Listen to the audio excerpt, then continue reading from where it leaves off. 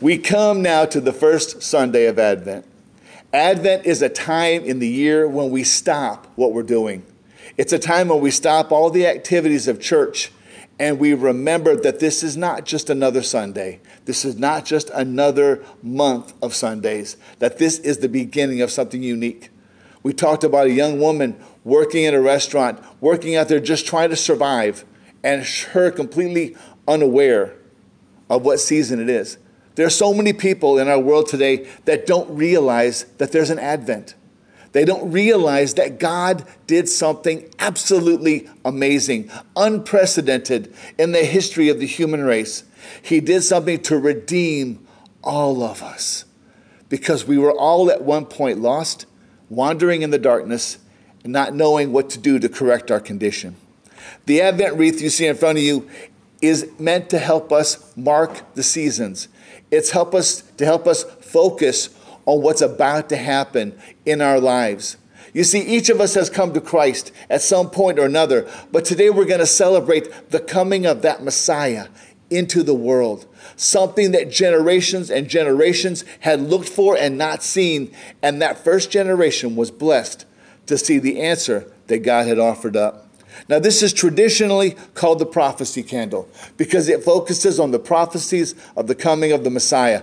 But it has another name, a name that is more often celebrated in the modern church. It is called the candle of hope.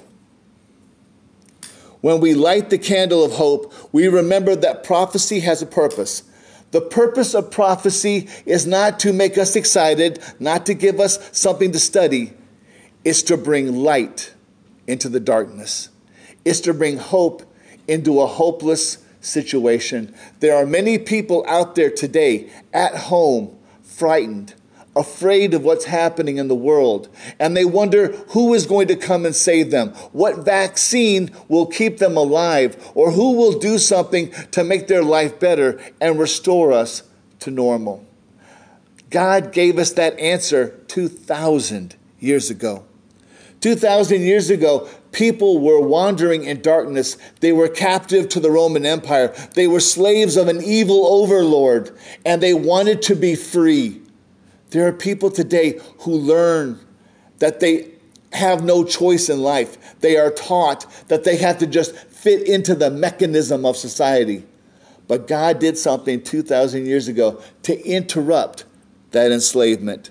God sent us prophecies, promises, to give us a hope in the darkness. And you know what? We need those promises now more than we ever have in our past. Amen? I love the very first candle of Advent. I love it for this reason. Okay, is anybody here a fan of The Lord of the Rings? Yes, thank you very much. I am, yes. Okay, then you will recognize many of my references today because I was thinking over the last couple days, what does it mean to bring light into dark places?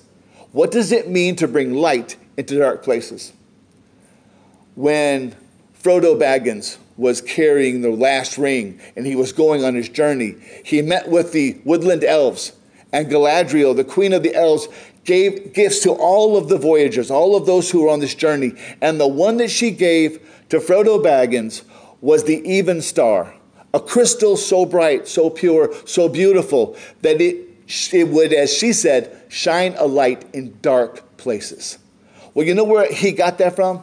J.R.R. Tolkien was a Christian. He was a believer. He knew that there was a light in the darkness. In fact, at the very end of the book, when Frodo's going to go home, what Frodo doesn't know is the Shire has been destroyed. It's been wiped out by the forces of Sauron. And Arwen, one of the princesses of the city, gives to him a crystal, a beautiful diamond crystal on a pendant, and she said, it will be for you a light in the darkness. And when he goes home, the Shire's destroyed, his home is gone, and that crystal becomes for him a light in the darkness. So today I want to talk about that light in the darkness. I've often said this church is not an old building, it is an old lighthouse. Our purpose is to shine light into the darkness of our community. Because there are many people who don't know that today is a sacred day. There are many people who don't know that Christmas is an incredible gift from God to us. How do we know that? Let's look at what the Word of God has to say. 3 things I want you to note. Our situation in life often seems hopeless. Our situation in life often seems hopeless. Now, we're going to be skipping around today, so you got to keep that turning finger ready to go. We are in Genesis chapter 3, verse 8. Genesis 3:8. Our situation in life often seems hopeless. So Genesis 3:8. This is the very first prophecy of the Messiah, the very first prophecy of the Bible. They say, well, when does prophecy begin? Does it begin with Isaiah? Does it begin with Jeremiah or Daniel? No. It begins in the Garden of Eden just after man and woman have sinned against God. Genesis 3:8 says this, then the man and his wife heard the sound of the Lord God walking in the garden at the time of the evening breeze, and they hid themselves from the Lord God among the trees of the garden. So the Lord God called out to the man and said to him, where are you? Now God knew where he was. He was giving Adam a chance to reveal himself and to confess his sin. He was giving him a chance to show what he had done and to seek the Lord's forgiveness. He says, where are you? Then he said, I heard you in the garden and I was afraid because I was naked, so I hid. Then he said, who told you that you were naked? Did you eat from the tree that I commanded you not to eat from? We always look at that scripture and we think of it as God's condemnation, as God really coming down on them harsh and hard. But here's the thing. You have to understand, at that moment in time, Adam and Eve felt that their expectations were over. They had sinned against God. They had done the one thing God had commanded them not to do. He gave them the entire garden to which to enjoy. He gave them the entire garden to be Lord over. But instead, they did the one thing God asked them not to do. They gave in to the sound of the serpent. He says, I heard the sound of the Lord God walking in the garden. Now, interestingly enough, this phrase right here, it means the sound of a storm or judgment. That's the word in Hebrew. The sound of a storm or the sound of judgment. They had heard God walking in the garden every day of their existence. But they heard God walking in friendship, in fellowship, in love. He came to them every day to love them, to enjoy their presence, to speak with them, commune with them, to just be with them. That's why they were created. They were created to be with God. And people don't understand. You were not created to have your own life, to do whatever you choose to do, to live any way you please. I survived the 60s. Look how good that turned out. Everybody did what was right in their own eyes, and the entire country went to pot. Basically. Wow, that was a double entendre, wasn't it? Didn't even know that was coming. Okay. So basically, when you do things your own way, you mess things up. And they had always heard God coming, and they were welcoming. They were glad to hear God coming. They wanted to rush to him, to be with him, to commune with him. But this time the sound was different. This time was the sound of judgment. Why? Was God any different? No, but their hearts were different. The way they felt about God was different. People don't come to church because they don't want to feel guilty. They don't want to feel convicted of their sin, of their negligence. They come anywhere else in the world they want to go because they will be allowed to be anything they want to be. But they won't come to church because there they meet the expectations of God Almighty. So when he says this phrase, they heard the sound of the Lord, it was the sound of judgment. Judgment on their sin because of what they had done. He says, Adam, where are you? And he says, I'm over here. What are you doing? Well, Lord, I heard you coming and I hid because I am naked. Now, this word naked in the Hebrew has 2 meanings. It means physically naked. They had no clothes on. They didn't need any clothes in the garden. The garden was a perfect environment for them to live in and be together as husband and wife. Perfect. But this word has another meaning. It means to be uncovered. Basically, they knew their sin because the devil was right. He says, eat this apple, you will be like God, knowing good from evil. Thing is, they ate it and they knew they were evil. They knew they had sinned. They knew what they had done. As a result, they were terrified that God would see into them, see what they had done, and see what their hearts had become. That's what they were afraid of. That's why they hid. They didn't want God to look into them and see that they had sinned against him. And that's exactly what happened here. They were both physically naked and spiritually exposed. Sometimes we are resistant to come to church because God will expose our sin. But you know, that's a good thing. If you go to the doctor and he says, brother, sister, you have cancer, that's a bad thing. But when the doctor sees you have cancer, what can the doctor do? Remove the cancer.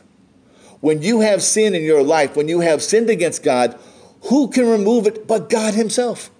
And God is always willing. You know, Paul says, I give you these scriptures so that you won't sin against God. That's James, actually.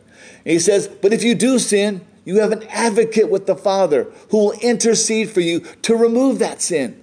Isn't that amazing? No matter what we do, no matter what we have done, God can remove the cancer. And when God removes the cancer, it's completely gone. It's completely gone from our lives. When there's a pain in our lives, God can remove the pain. When there's regret in our lives, God can remove the regret. And that's what's important here. He says, he said, who told you that you were naked? Who exposed you? Who has made your sin evident? And that's where he stops for right now. But it's going to go on. In John 8:44, this is what he says. You are of your father, the devil, and your will is to do your father's desire. You see, people in the world have a wrong idea. I'm a musician, and I love music stories. Robert Johnson went to the crossroads in Clarksdale, Mississippi. He made a deal with the devil to be a great musician, and he sold him his soul. Robert Johnson was a fool because the devil already had his soul. You don't understand. You are born into this life sinful. And we have that sin on us. We belong to the devil essentially until we give ourselves to Christ. You understand that? No such thing as an innocent soul. No such thing as an innocent person. I've heard people say, brother so-and-so was the nicest man. He would help anybody. Well, that's good. He was a nice man. He must be in heaven. Well, how do you know that? Well, he was a nice person. Does being a nice person get you to heaven? I don't think so. Does being sweet, kind, generous, loving, giving, does that make any difference to God whatsoever? No, it doesn't. Only your position in Christ makes a difference. And that's what they had to learn back in the garden. They had now lost their position of innocence with God Almighty. That's why he said, your father is the devil. Because they were following man's rules, not God's rules. They were seeking man's approval, not God's approval. And that's always the sign of someone who's never met the Savior. Now, as Christians, we lapse. Let's be honest. We have our days. We have our temper tantrums. We have our moments of greed or avarice or lust or desire. And they always get in there and they mess us up. So what's the cure? How do you take care of cancer? You remove it. How do you remove it? You go to the master surgeon. The master surgeon removes it completely, makes you whole and well, and allows you to go on with your life. See, our situation in life oftentimes seems hopeless.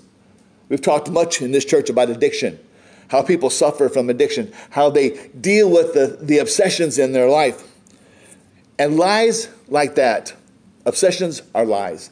They are lies that you need this thing to get you through. You need this to make you acceptable. You need this for people to like you. Those are lies. Have you believed any lies lately? Has the devil told you any lies? You're not enough, you're not good enough, you're not smart enough, you're not pretty enough, you're not handsome enough? Has the devil told you those lies? Because that's all they are. They're lies meant to defeat you. The devil said, woman, you need this apple to make you wise, to make you like God. It was a lie. It was a 1/3 truth. Yeah, you would know good from evil, but it would forever stain you and all of those generations that come after you. Our situation in life does seem hopeless sometimes. But you know what? Because our situation in life seems hopeless, our situation in life leaves us separated from each other. If you'll notice, the holiday season is the biggest time for fighting. The biggest time for family conflict.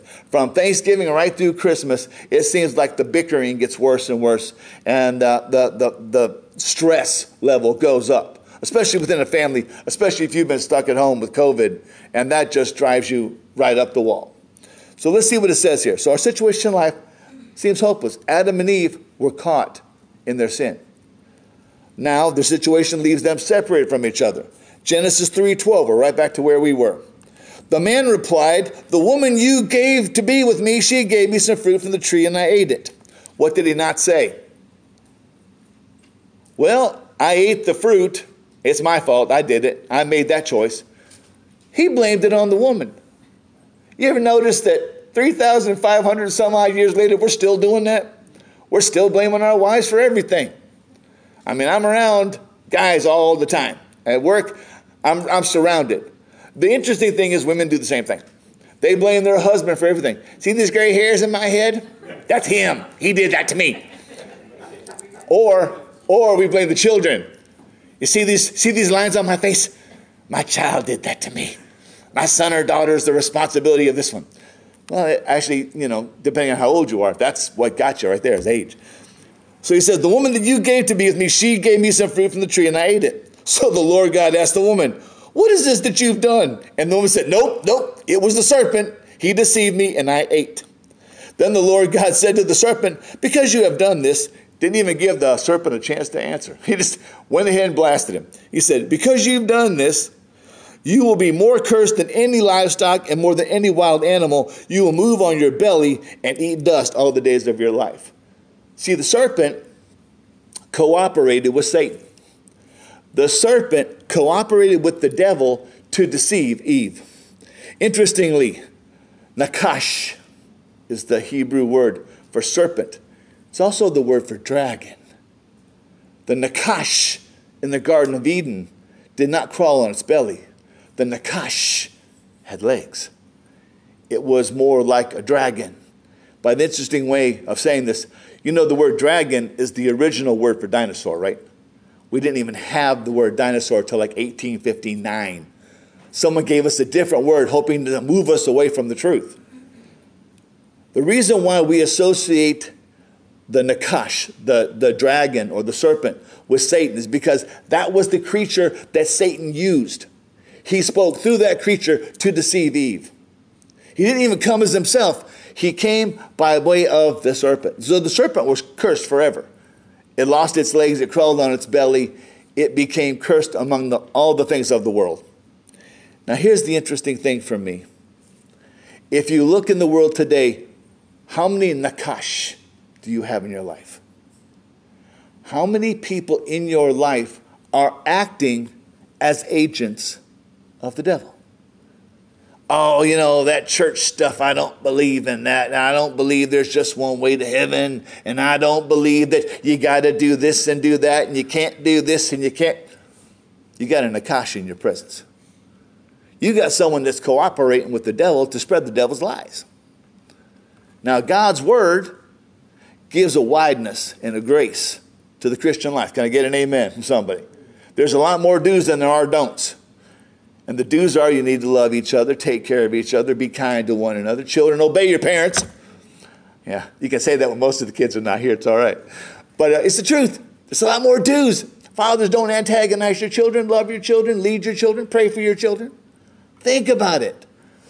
The Christian life, the real Christian life is so much more positive than what people paint it in the religious place.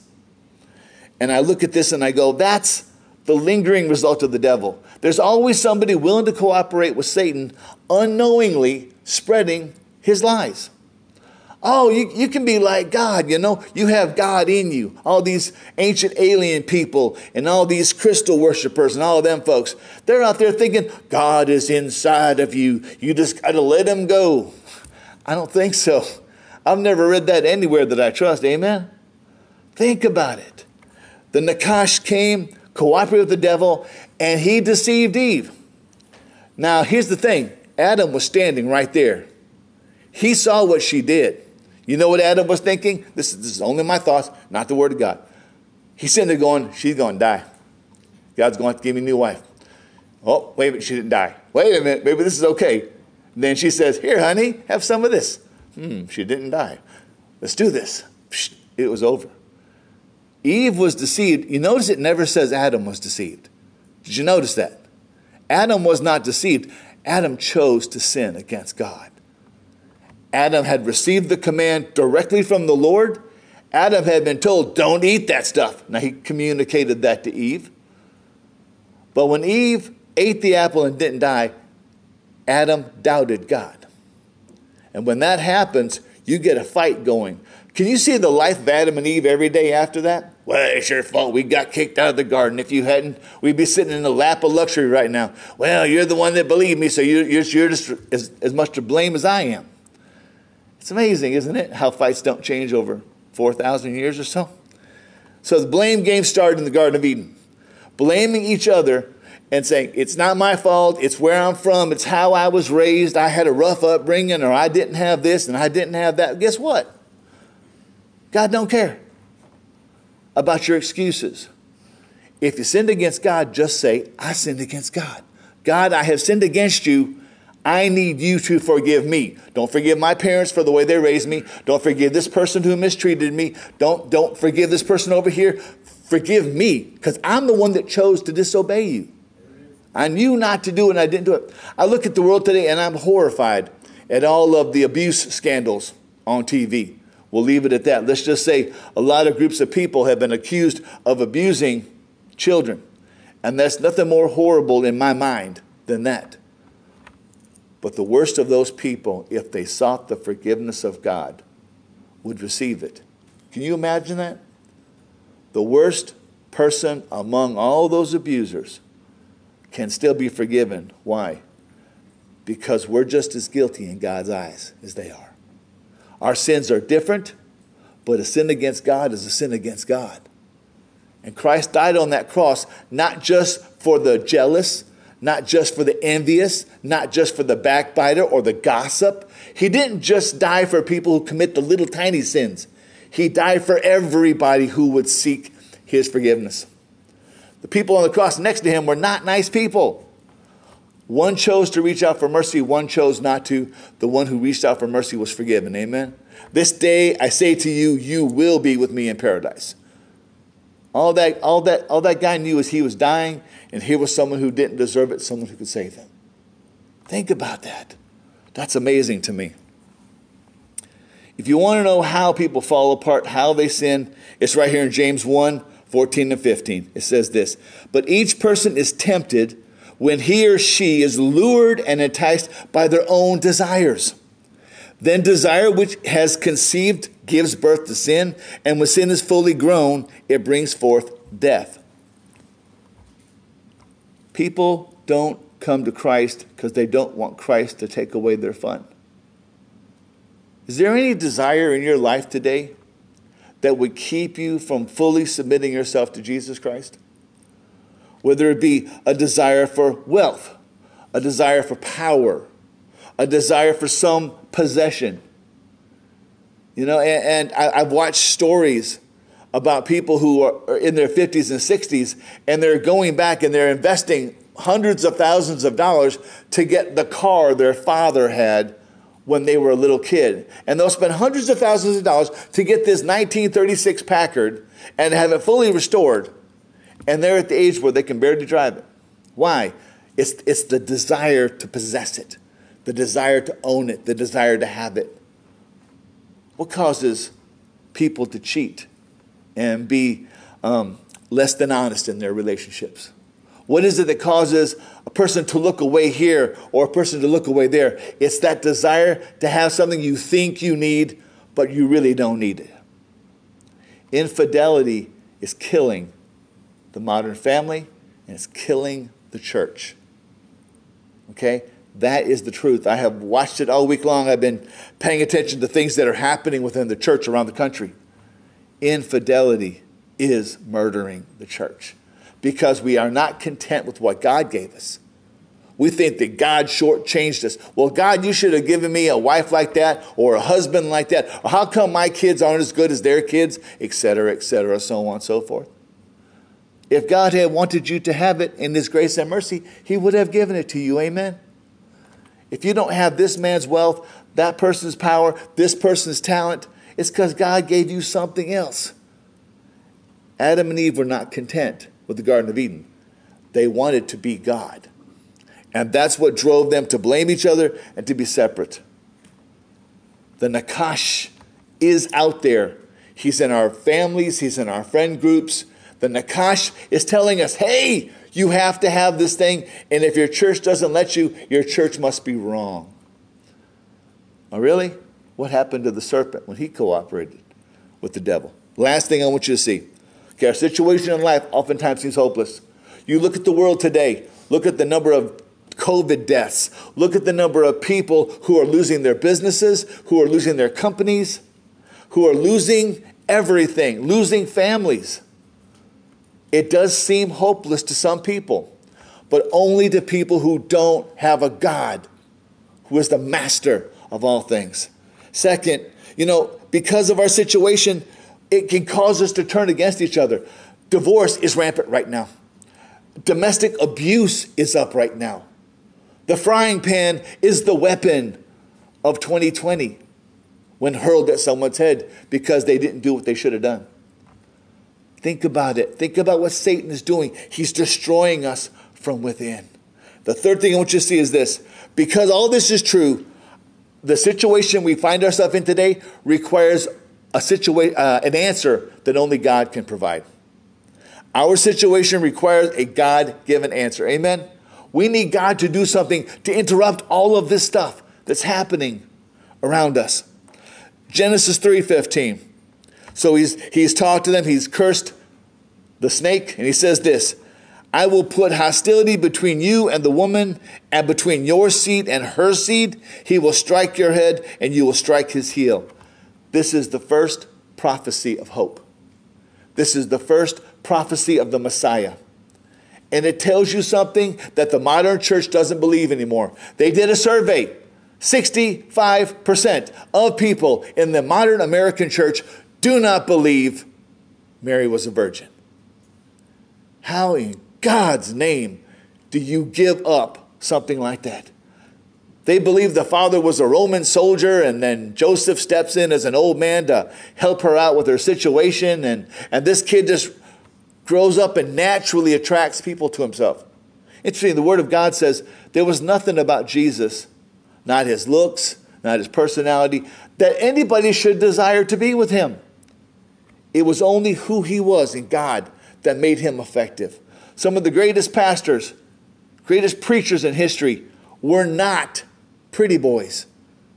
My hero, Charles Haddon Spurgeon, was about my size, but he had about 200 pounds on me. The brother was big. He was a big man. And there was nothing special about him, except that when he stepped into that pulpit, when God blessed his mouth, out came the wisdom of God that changed the lives of a nation. That's why he was called the Prince of Preachers. He was not enthusiastic. He was not energetic. He was not powerful. He simply spoke the truth, and men's hearts melted because God was in it. Amen? You think you can't be used by God? You need to look back at some of the goobers in the history of the church that God has used. I mean, people that you would not pick to be preachers, teachers, evangelists. God can use anybody, literally anybody. That's what he says. I'll put hostility between you and the woman, between your seed, Satan, those who follow you, those who obey you, and her seed. For those of you who flunked biology, the seed is in the male, not the female. Which meant, in order for this prophecy to be fulfilled, the bearer of the Christ had to be a virgin. People like to argue about the language of the Old Testament. Oh, the Greek says this and the Greek says this. Well, the Old Testament was in Hebrew, not Greek. And the picture right here is of a woman who's never been touched. So that's a prophecy that lasted and was reiterated by Isaiah, and then was brought up at the very birth of Christ. It's amazing to me that people miss that point. Isaiah 7:14, therefore the Lord himself will give you a sign. Behold, the virgin shall conceive and bear a son, and you shall call him Emmanuel, which is God with us. Does that sound familiar to you? The Lord himself will give you a sign, a son. When Abram was told by God, take your son, your only son, up on the mountain, Mount Moriah, and sacrifice him to me as a show of your obedience, it broke Abram's heart. But he took his son up there and he laid him out. And as he was about to strike, He said, Father, here's the wood, here's everything else. Where's the sacrifice? And Abram said, God will provide the sacrifice. You ever hear Jehovah Jireh? That's a nice English translation of the Hebrew, which is Yahweh Jireh. God provides. God provided a ram in place of his son. God provided his son in place of us on that cross to die for those sins, the sins of the world laid on him. Our sins, our jealousy, our anger, our frustration, our outrage at the world, our desire to be more than we are, our unsatisfaction with what God's given us. All of that was laid on Christ because he promised Abram to provide a sacrifice, and he did. He promised us to provide a son in Isaiah, and he did. Isaiah 9:6, for to us a child is born, to us a son is given, and the government, the ruling power of the world, shall be upon his shoulder, and his name shall be called Wonderful Counselor, Mighty God, Everlasting Father, and Prince of Peace. These are titles that only God can hold, especially when he says, Mighty God. This is a title in the Hebrew that can go to no one but Yahweh alone. Only the sovereign God, the God of the covenant, only he can hold that title. So only Jesus, the second person of the Trinity, only he could receive that title legitimately. Think about it. These are promises made hundreds and hundreds of years before Jesus ever came onto the earth.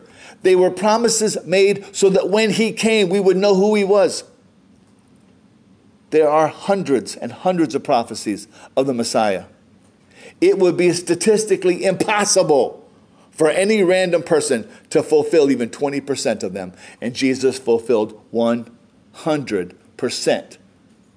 Prophecy is important because every time it is fulfilled, it gives us hope. Why? Because the greatest prophecy of all is, if I leave, I will come again and take you to be with me. God will not leave us on this disease, flea-bitten earth. He will take us home. It may be after I croak. It may be before. I'm kind of praying for before.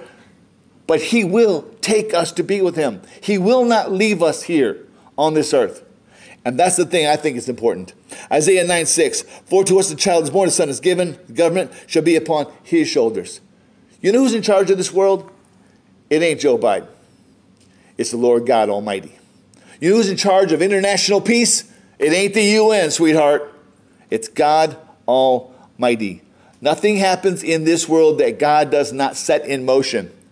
He allowed the Babylonians to take Israel. He allowed the Assyrians to take the northern kingdom. He allowed the Romans to conquer Israel and disperse them throughout the known world. And he put it in the heart of Harry S. Truman to take the UN document that said the creation of a land called Palestine. And he took a pen, he crossed it out, and he wrote Israel. In the one stroke of his presidential pen, he restored a nation that had disappeared from the face of the earth for 2,000 years. Tell me about prophecy coming true. And if every single one has been fulfilled so far, can we trust that he's going to do it again? Amen. You can bet we can trust it. Luke 10:19. Behold, I have given you authority to tread on serpents. Remember what a serpent is. Not just a snake, not just a copperhead or a water moccasin. On a serpent. And scorpions and all the powers of the enemy, have nothing that shall hurt you. You see, when he says this, he's not really talking about snakes. Yeah, when Paul was on the island, he picked up the wood and there was a snake in there and the snake bit him and they all went, oh, well, this guy's going to die. That's a poisonous snake. Did Paul die? No. But it's not talking about those snakes. It's talking about those snakes that hide in our lives. The Nakash, who would distract us, who would take us away from Christ, who would take us away from his church. The Nakash will never be victorious over God's people. Now, the people who don't have Christ as Savior, they are susceptible to the poison of the devil. But we who know the Word of God, the prophecies of Scripture, we cannot be overcome because Christ himself gave us the victory over these forces. Amen? We're going to come through this COVID. We're going to come through this economic problems. We're going to come through everything that happens because our God is an awesome God. And what? He reigns. Can I get an amen from somebody? Amen. Here we go. So I ask you, what authority do you need in your life today? You say, I'm powerless. I'm too young. I'm too old. I don't have any authority. You do. You have the authority of God Almighty. So what do you need? Do you need authority over fear and worry? We all need that right now. Because there's a lot of people out there won't go to church because they're scared. They're scared to death. Do you need victory over sadness, jealousy, envy, bickering, resentment? Now, the serpents of life want to come in and shut you down. They want you to give up. They want you to stay home. Stop talking about Jesus. Oh, it's apparent that God doesn't love us. Look at the condition of the world. Oh, look at all the death and the misery and the sadness. The death and misery of sadness, we did that to ourselves in the Garden of Eden. We set ourselves on that destructive path, not God. We chose the pain and the misery and the sadness that goes on in this world because we're greedy and we're selfish. So here's the thing. I always hear, you make me mad. Guess what, honey? Nobody can make you mad. Nobody. You see, they choose the actions they take. They spit at the church. They talk ill of Christ. They talk ill of Christians and believers. They choose the action. But you know what? God has given us the authority to choose the reaction. You know what my reaction is to the atheists, the agnostics, the church haters, and the alien worshipers? I pity them. I pity them because they have no hope. They have no future. They have no knowledge. They have no authority in their life. They are victims of the Nakash. And they will stay that way until the great white throne of judgment when they will be thrown into hell. All we can do is keep preaching Jesus and try to save some. That candle is a light in the darkness. Take it with you in your hearts, in your lives. Show it to the world because, my friends, they need this light. They need the light of hope. Let's pray.